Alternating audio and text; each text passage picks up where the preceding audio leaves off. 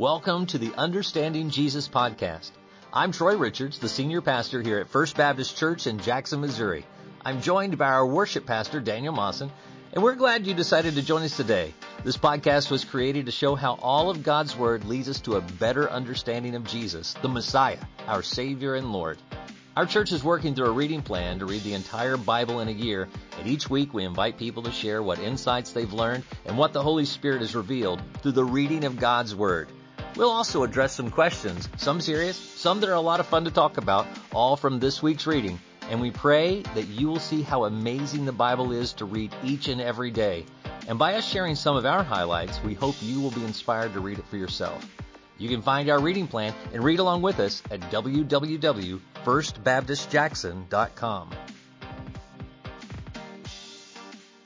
Well, hello and welcome to the Understanding Jesus podcast. My name is Daniel and I have Pastor Troy with me. Yay! Yeah, and we're about to go over this week's reading. It's been a great week. This week we had, we're transitioning out of Exodus, and so we're learning all about not the synagogue, but the tabernacle, yeah. and all the stuff that goes in the tabernacle, and more about the fatty lobe of kidneys and so forth than I ever wanted to know. All the entrails of animals and how important those are. And the Psalms, some of the most powerful Psalms, I think, that there are, and some of the most recognized. So that was pretty cool. And then in Proverbs, of course, the wisdom. It seems to be traditional. And then in Matthew, we are almost to the end of Matthew, Big day. and therefore getting to the betrayal and crucifixion of Christ. So some incredibly important passages this week. So I hope everybody has done the reading. If they haven't, obviously you can catch up. All you have to do is go to our website and see the reading plan and jump in. I'm excited about our guest this week. Yeah, Adam, welcome. Thank you. Adam Burke. Yes. Adam, tell us about yourself. What do you do? Where do you come from?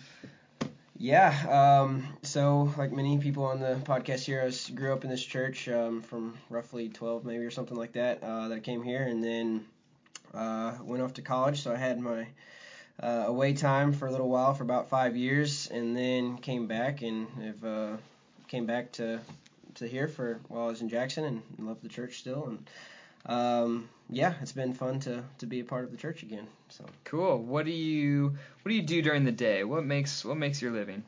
Yeah, so entrepreneur is my at heart, and I've done that in the past. Recently had to shut down a business though, and so I've been driving a truck here lately, driving a semi, hauling cattle. So anyways, that's been good break. Maybe not exactly what I want to be doing for my whole life, but at the same point, God puts us in those situations, and it's been good to have the reflection and listening and learning kind of time. I think that's kind of why he landed me in this position. So Absolutely. Now I have a serious question. Do you, when kids do the little arm pumpy thing to get you to honk, do you honk? I totally would. Although I don't think I've seen it yet. You haven't seen it yet. What? And I really need to, in a place where I'm comfortable doing it, test out my horn, because I have tested in other trucks, and the horn is like always super weak. So I don't want to. I need to test it in. Horn guy. Yes, Right. I need to test the truck I'm currently in and make sure it's a good one. That's great. So what do you do around the church? So I've been on the Property and Space Committee. Haven't had to do a whole lot with that here lately, just with personal reasons and stuff. But then I was on the Pastor Search Committee. And, That's right. Very happy to have. We think that we did a good job. Anyways. You're responsible anyway. Did we do a good job, Pastor? I don't know. Time will tell. Okay. And then Sunday school teacher for the college and career class too. So. Yeah, fantastic. Yep. Fantastic. Good stuff. So Adam, what did you find in this week's reading? What stood out to you? Yeah.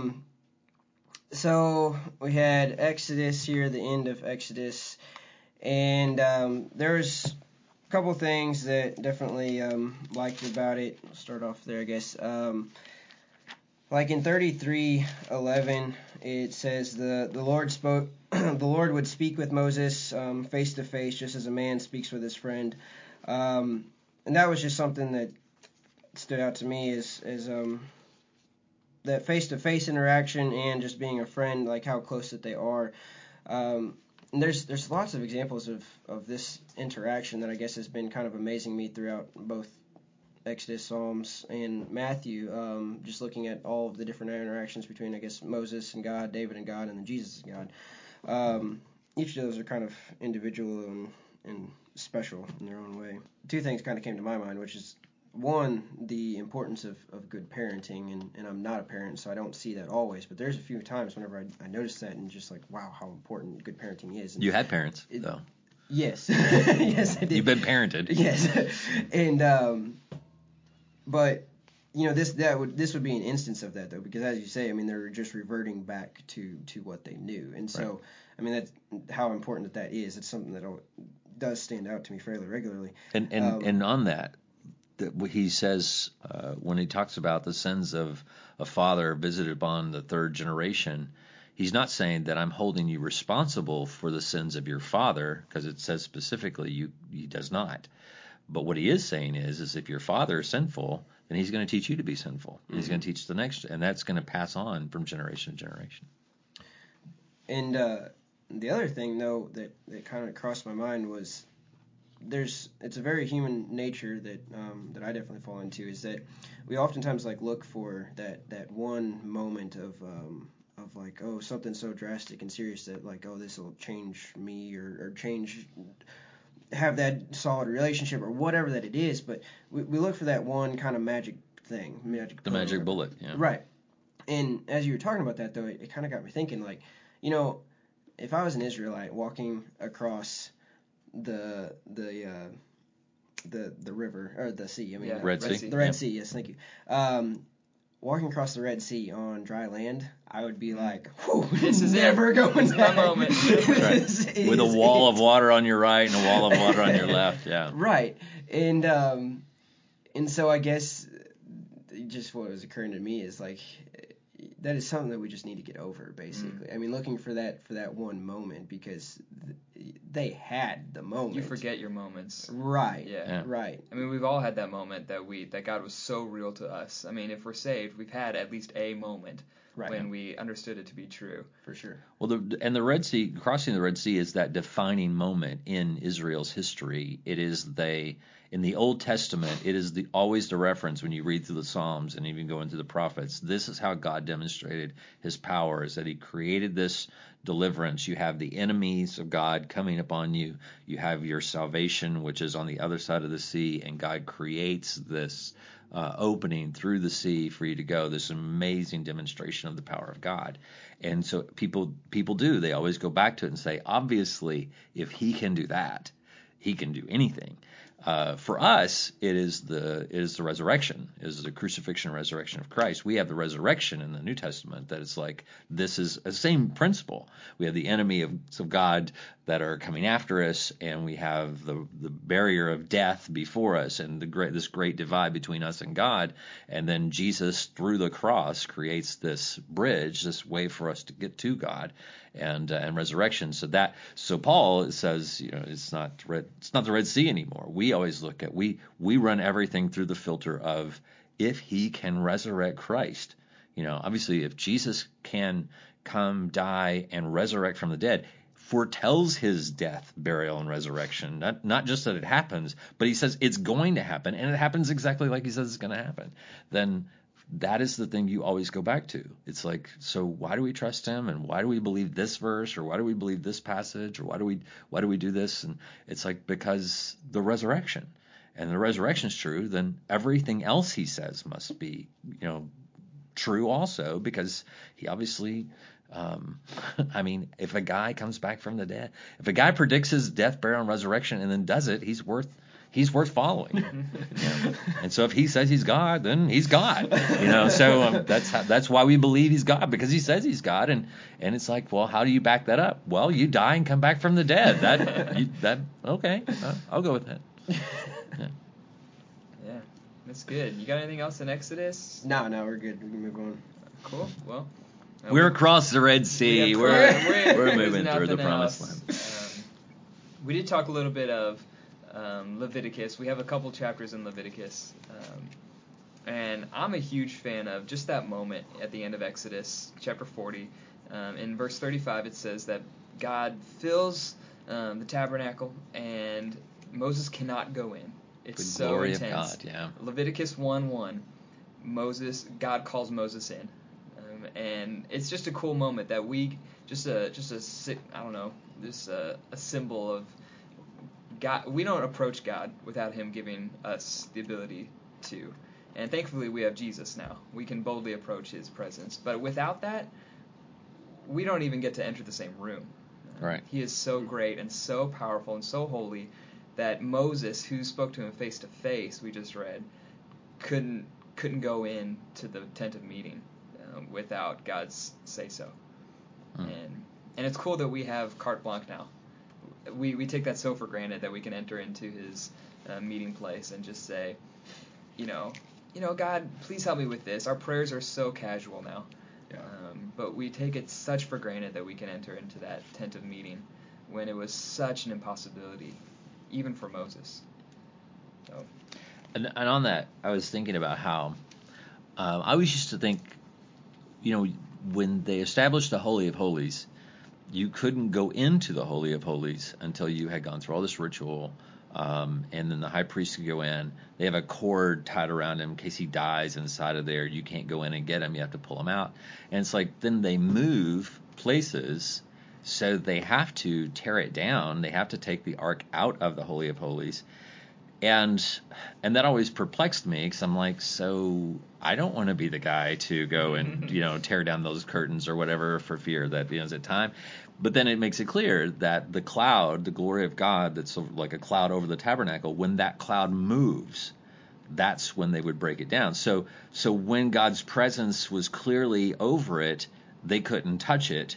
And then when His presence would move from it, now it's just a tent. It's just material and stuff. It's the presence of God that makes the Ark of the Covenant what it is. Wow. It's it makes the Holy of Holies is nothing without the holiness of God within it. And so once He removes His presence from it, it's no longer. It's not just those things aren't holy. It's God that makes things holy. Wow. So you don't think that the Indiana Jones movie is accurate? I do not think it's accurate. I do love the Indiana. Drama? I do love the Indiana Jones movie, but its accuracy, yeah, is Okay. it's something man. it should be called into question. Should evaluate now. Yeah. Otherwise, I'd be in Washington looking for that box, finding out where it is. That's cool.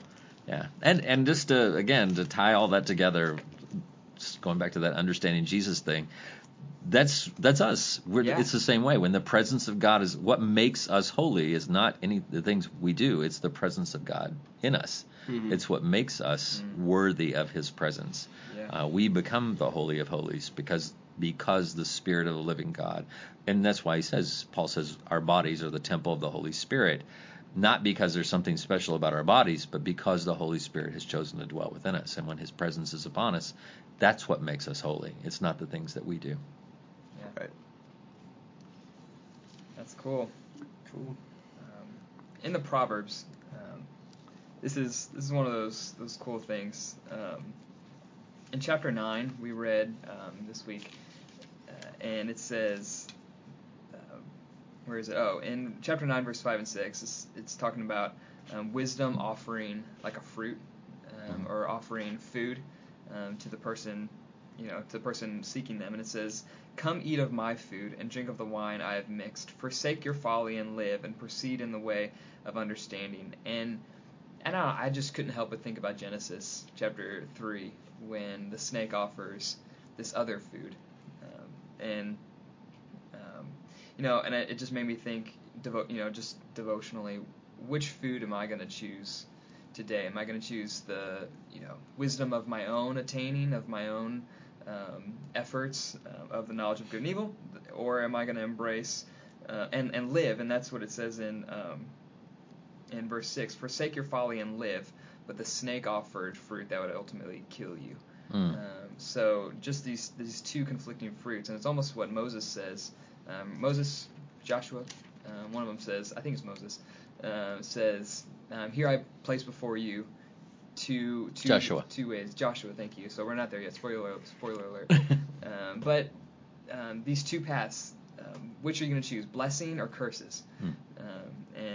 And that's great. I think for me today is which one do I want to take? Which food do I want to partake of? Wisdom or folly? Yeah.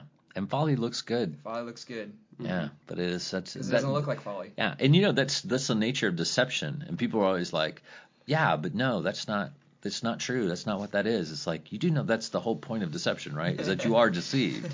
It's like, so you have to have a fixed point. You have to have something outside of yourself that tells you what that really is. And that's what the word does for us. It says, because it looks like this would be okay. And people will even go through this whole litany of, this is why this is okay for me to do this. This is why I've made these choices or whatever. It's like, all that sounds great, except it's not what God's word tells us. And so while you're making this incredible, and that's what the world is doing today, is making these incredible arguments for why they think they should live this way and be able to make these choices and this is my identity and this is how I make this decision or whatever. And it's like, that's all well and good, except for the fact that we are flawed and not capable of understanding those things apart from God's revelation.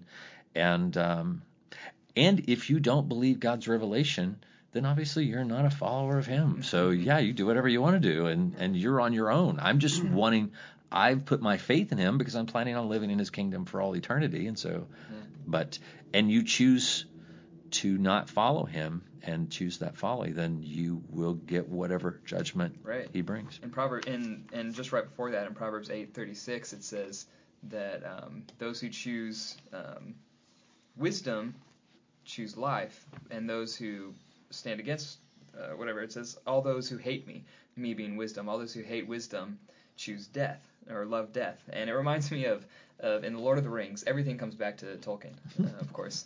And in Lord of the Rings, it's not a perfect example because Saruman is the bad guy, but he's Saruman the wise. Right. And when Gandalf chooses to stand against him, his words to Gandalf are, "So you have chosen death."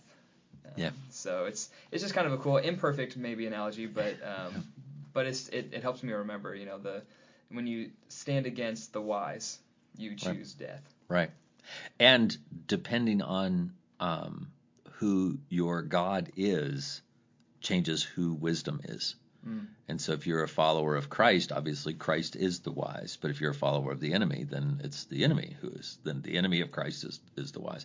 I was reading some post from an atheist, and I just love to read posts from atheists because it's like it starts with God's not real and says, well, have you considered this thought? And then their next comment is, well, you're an idiot. It's like that's all I got. And it's like, oh, thank you for having a meaningful conversation about this. But it's the point is that it's like you are establishing faith in something. The statements you're making about that there is no God, you're basing that on something, and the only thing you have to base that on is your own understanding, your own wisdom, and so forth. And saying, and you throw out all the facts and figures in one. So, well, how could a God do this and how could a God do that? And it's like, I don't have to answer those questions because I'm saying there's a God who knows the answers to questions that's smarter than me and greater than I am. You're the one who says there is no God, so you have to come up with those answers. Yeah. So what do you it's like, so if you want to say, if you're taking that route of faith, then you're choosing to follow, your own wisdom, you are, in my worldview, you are worshiping the enemy of my God. Therefore, you are the enemy of my God, and he's going to judge you accordingly. Obviously, if you don't believe my God is real, then it's not going to make you lose sleep. But you're spending a lot of energy thinking about it. I don't think about your belief system hardly at all, except when you annoyingly interrupt my day. But that's the nature of wisdom. It's based on you have to choose a side, and then whichever side you choose is the one that you have to be faithful to.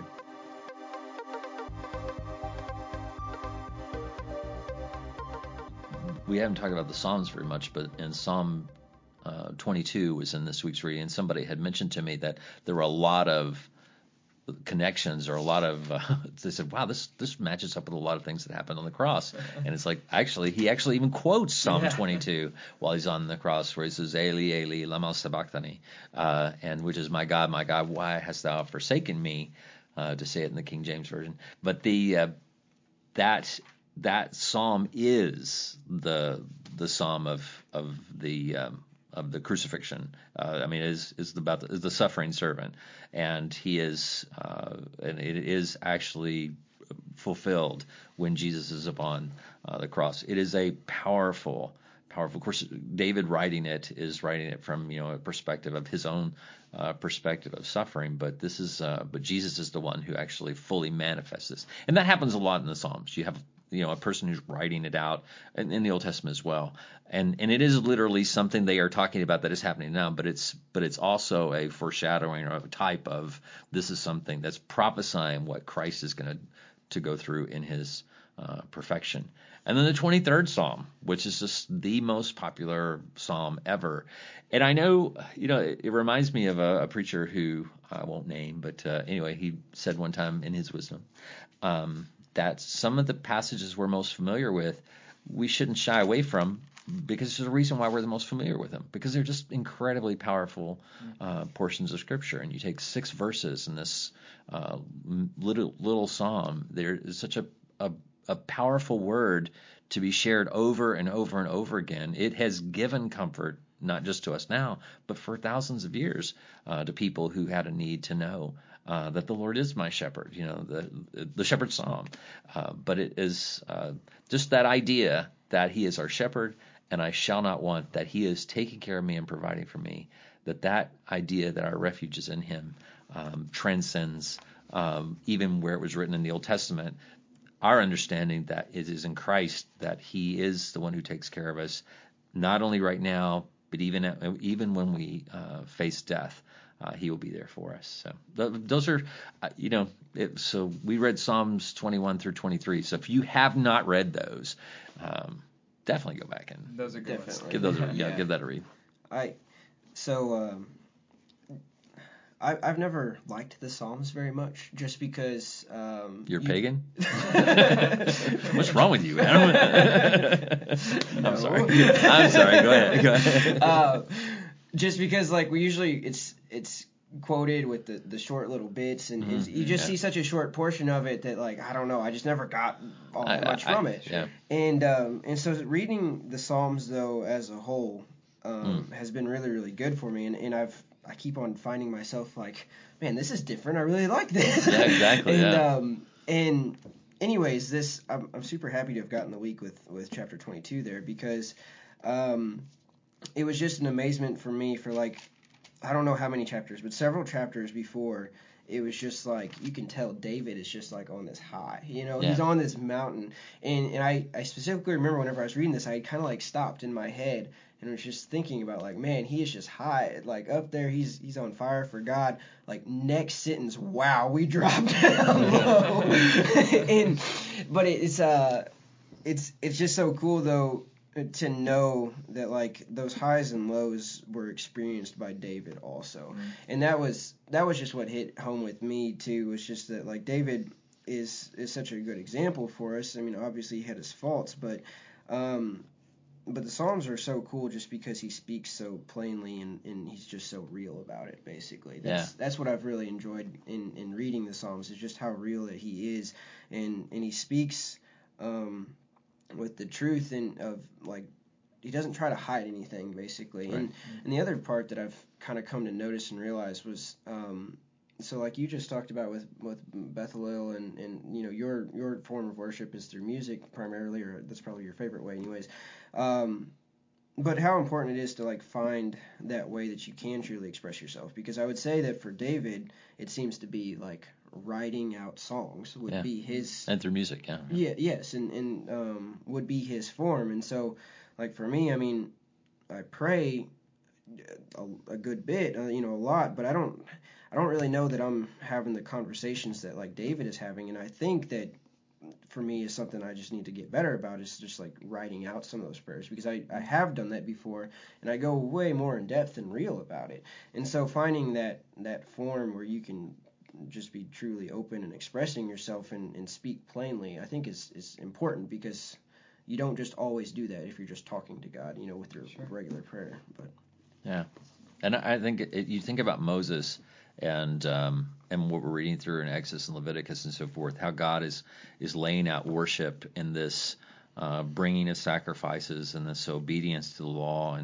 and then through the craftsmanship of designing these things and all these different tools and utensils and all, and making sure all of it's done in a way that expresses this. And then you fast forward to David, who they are still using the tabernacle. He wants to build a temple. His son's going to do this, though, and again go with the craftsmanship and so forth. But God chooses a king who expresses worship through song, and so you do have him writing an enormous number of the Psalms and so forth, a gift to the body of Christ, to the people of God, to the body of Christ today. But thinking in terms of God brings these huge figures into our history to introduce to us, we get the benefit of having both the artisans and showing the craftsmanship and the way that people brought glory to God in that way, and then also through these songs that David gives us, and now knowing that when we sing and these you remember things better when you sing this from so far, but it's like he's introducing these things. These are for hundreds of years, yet he's introducing these things that give us a better understanding of this is what we are going to. We are going to a place that's going to be beautifully crafted. We're going to a place where songs, where we express ourselves through song and so forth in a way that's filled with worship. And it gets, with everything he introduces, the better it gets, And I think Jesus comes to kind of put the crowning achievement on that, where he says, and now I'm erasing sin, I'm erasing pain, I'm erasing infirmity, all these things that hinder us from being able to be all that God created us to be. I take care of all that, and death itself. That's good. We're at 45 minutes. Okay. Do we have anything else we want to talk about? Do you have any questions you want answered? We haven't hardly hit Matthew at all yet. We don't always hit everything. Okay. We can go into it if you want to go into it. I'll make it quick. You don't have to say what you want to just say what you want to say. Okay. Say what you want. We'll cut out the Bezalel stuff. It's not that word. Yeah, I've just got I got one quick question and then one overarching point. But the question, I'm just going to go ahead. What was Jesus arrested for in the first place? Because maybe that's just an American way of thinking. I don't know if this is a good question, basically, because there are no bad questions. Okay, let's just okay. There are guesses. There are bad questions, only bad guesses. That's very good. We'll make that put that on a T-shirt. Why was Jesus arrested in the first place? Why did they go out to find him? Yeah, because Judas, he goes out there and he kisses him to give him away, but that's not a crime. Right.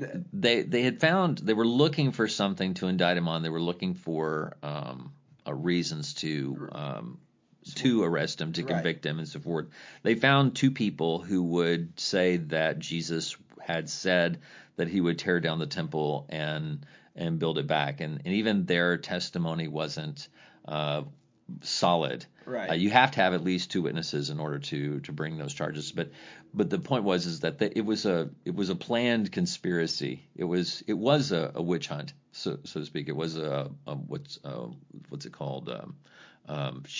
There's a word for it when it's a kangaroo court, where it's just where it's all everything's just fabricated and put together for the purpose of taking somebody down, and so yeah, you're going to be missing an element of there's something really clear and distinctive here. Yeah, but if you think of it in terms of people who you see somebody who is continuing to spread these rumors and portray themselves as God, that's what they were trying to convict him of when they brought him in for questioning, and it is just for questioning. Jesus Judas goes out and basically they have worked this together with Judas to say that will you give him over to us, and I can tell you where he is, I can tell you what's going on. This is also during Holy Week. I mean, this is leading up to the Passover. So this is a time when there's a lot of people coming in and a lot of discussions about the validity of his claims and so forth and what he's doing. And they just get worked into this fervor of something has to be done about it because he's a dangerous person to them politically. Mm-hmm. And now he's gone into the temple and tried to and run out the money changers and so forth. And you've had this him coming triumphantly into the city and so forth. They are terrified that he is going to mess up their position with the Romans, that he's going to take away their political power, that it's going to become oppressive and so forth, and that all that they had worked to achieve to establish this place in society where they are monetarily taken care of and have comfortable homes and so forth, that he's going to mess all this up. And so it becomes, we need to move on this. And if he isn't who he claims to be, they're right. I mean, it is blasphemous what he's saying. So they bring him in thinking they're going to try to trip him up. And then the reality is he just tells them, yes, I am, do you think you're the Christ? And he finally says, yes, I am. Let's be Christ. clear. And then it gets super powerful. And then it's like he's looking him in the eyes and saying, and I am going to be coming in my glory at the right hand of the Father, and it's all going to come down. It's like, and then they freak out, ripping their clothes and, as they would do and be freaked out. And so tearing their garments and so forth, and blasphemy, and you've heard it come from his own lips. We don't need witnesses anymore. We don't need any testimony. He's now said it, that he is he believes he's the Son of God, that he believes he is the Messiah, and so they're going to he's worthy of death at that point. I mean, he made sure of it too, because he said to the Jews exactly what they needed to hear to want to kill him. He said to the Romans exactly what they needed to hear to want to kill him. Yeah. I'm going to be a king. And that's right. That's and right. God. That's right. That's right. Everybody, if we're ready for this, is the moment. And it was. Before, it was like, it's not time, it's not time, it's not time, it's not time. And now it's time, so here it is. Now have your moment and do what you were put here to do. So like that's and that was the part that I didn't understand was just like what was the original reasoning for bringing him in, but the last thing that I found so fascinating as I read through this was something that you've often talked about in sermons and in personal and everything is just how if it's something that God wants done, then like direction for your life and in that path, then God will make it happen in ways that like only God can make it happen, basically. And as I read through the crucifixion story there, that's what like was ringing in my head, was just like, this stuff is crazy. Like a lot of it just doesn't make any sense that people would act in the way that they act, other than like it's just been set up by God, basically. And so that was, I mean, that's whenever we, as you've talked about, I mean, just like looking for that direction in our life, God will do things and make things happen in such a way that like that it's only God who can do it, and thus you just follow along that path. And like Jesus, he kind of knew it was coming, but he didn't want it to happen. But after all that stuff happens, how can you deny it? Yeah. And that was just kind of the powerful part to me as I read through the crucifixion story, was just that like God had set that up and it happened perfectly. I mean, like you just said, that okay, he said the things that he needed to say to make the Romans and the Pharisees mad, but both of those things were accurate that he had to say, and so it was really God who had set that up that they would be so mad about it, because I mean they were accurate, like he had to say it. So, right. Yeah. Well, even like those people who had just a week before had been singing Hosanna, Hosanna, right. So glad you're here, Jesus, and then a week later they're shouting, crucify him, give us Barabbas. Yeah. And like, how does that happen? Every single one of those people's hearts had to be changed in that week. Right. Yes, and somebody brought up something really, great question this week was about Barabbas. And Barabbas, a couple of things. One, Matthew is a Jew, and a very, very prominent Jew, Levitical Jew, in that he is, in fact, he's Levi Matthew would be his actual title. But he was a tax collector, but the Gospel of Matthew, if you look at it, it is written from the perspective of someone trying to show the Jewish people that this is the Messiah that they have been looking for. Lots of references to Old Testament, lots of references to prophecies being fulfilled. He is trying, the gospel, you can see clearly that his gospel purpose was to show the Jewish people that this Jesus, who they are talking about, is the fulfillment of Old Testament prophecy, that this is the Messiah that they were looking for. And so in the account of the crucifixion and so forth, it's all unfolded in a way that would, to a Jewish person, that would make sense that, oh, this is why they did this, which is why it even spells out that they lied and said, we want to make sure that the tomb is sealed and so forth, because the disciples are going to come up with a lie and steal the body and say he's the risen, so forth, because Jewish people would be familiar with that understanding of the Messiah. But Barabbas, his name is actually Bar Abbas, which means Bar is son of, and Abbas means the father. When we see Abba, father. So his name is literally son of the father. But in the New International Version, it says his name is Jesus Barabbas. And somebody asked me, they said, why does that version say that and none of the other versions say that? And it's actually interesting because all the other versions that leave that out, in early manuscripts, it's really hard to find a manuscript that says Jesus Barabbas. But it then says there was Barabbas and then Jesus the Christ. And so the thinking amongst those translators was it was more likely that people didn't want to, when scribes were writing this down, in order to keep it from being confusing to people, left off the first name, Jesus, which was a common name. A lot of people think Jesus is the only Jesus, but a lot of people, it's actually, the name is Yeshua, which is our word for Yehoshua, which is Joshua. So the better Jesus' actually name in English would be Joshua, but anyway, that's another thing. But which Joshua is a very common name. So, and it was then. So you probably had Joshua Barabbas, and then he was saying Joshua the Christ. So the thinking is that because it says Jesus the Christ, it probably did say Jesus Barabbas originally, because why else would they specify this Jesus is the Christ? Trying to say, instead of saying Barabbas and Jesus, it was you have Jesus Barabbas and Jesus the Christ. It's not in a lot of early manuscripts, though. It could have been omitted.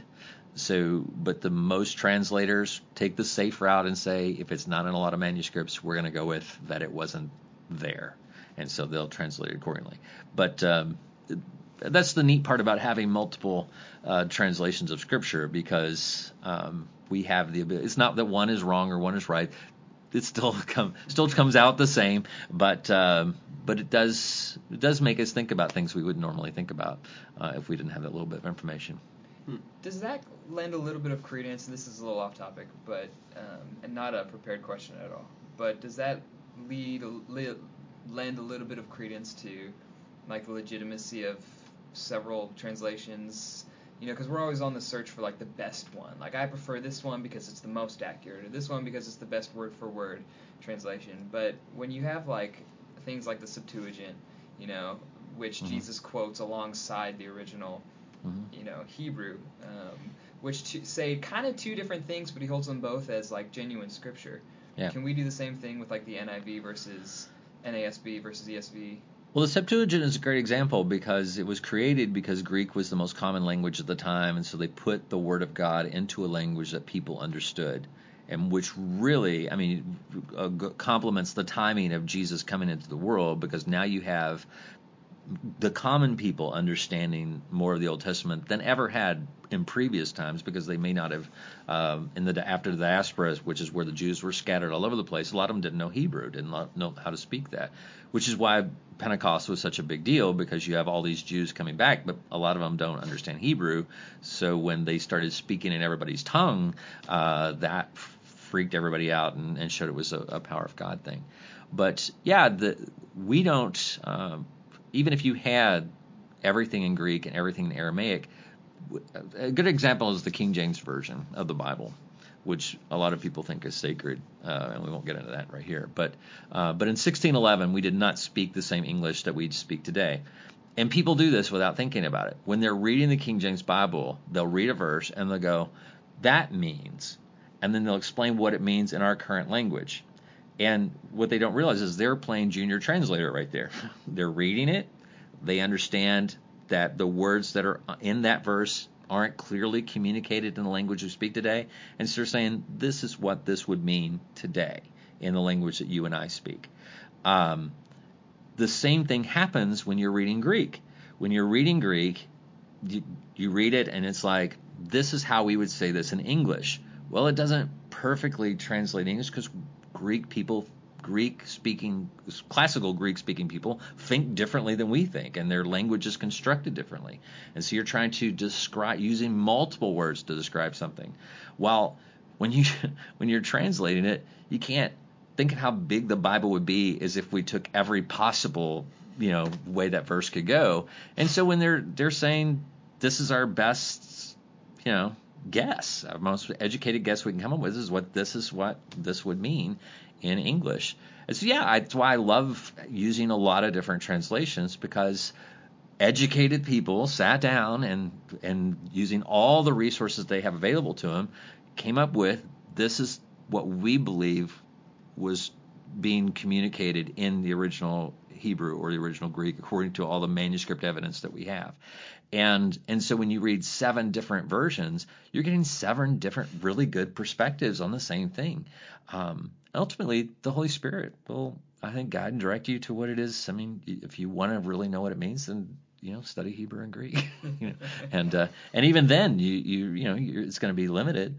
But I think bickering over it gets us away from the greater truth, and that is there's a message in there. And the message has been maintained for 2,000 years and not compromised.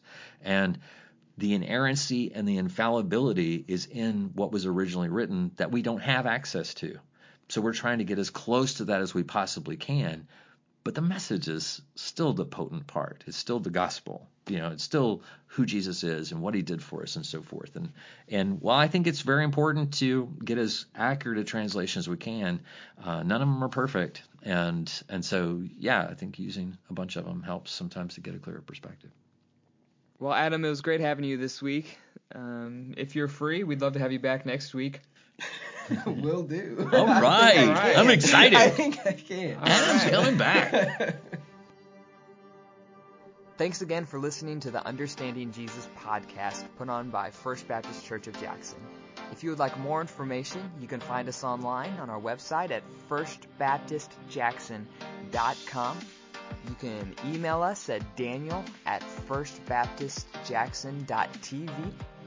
Or you can find us on social media, First Baptist Jackson on Facebook and FBCJMO on Instagram. We've got a lot of content on all of those places, and we would love to hear your questions on the content that we cover. If you would like to be a part of the podcast, you can email us and message us at any of those ways, or you can call the church office at 573-243-8415, and we would love to hear from you. Thanks again for listening. We'll see you next week.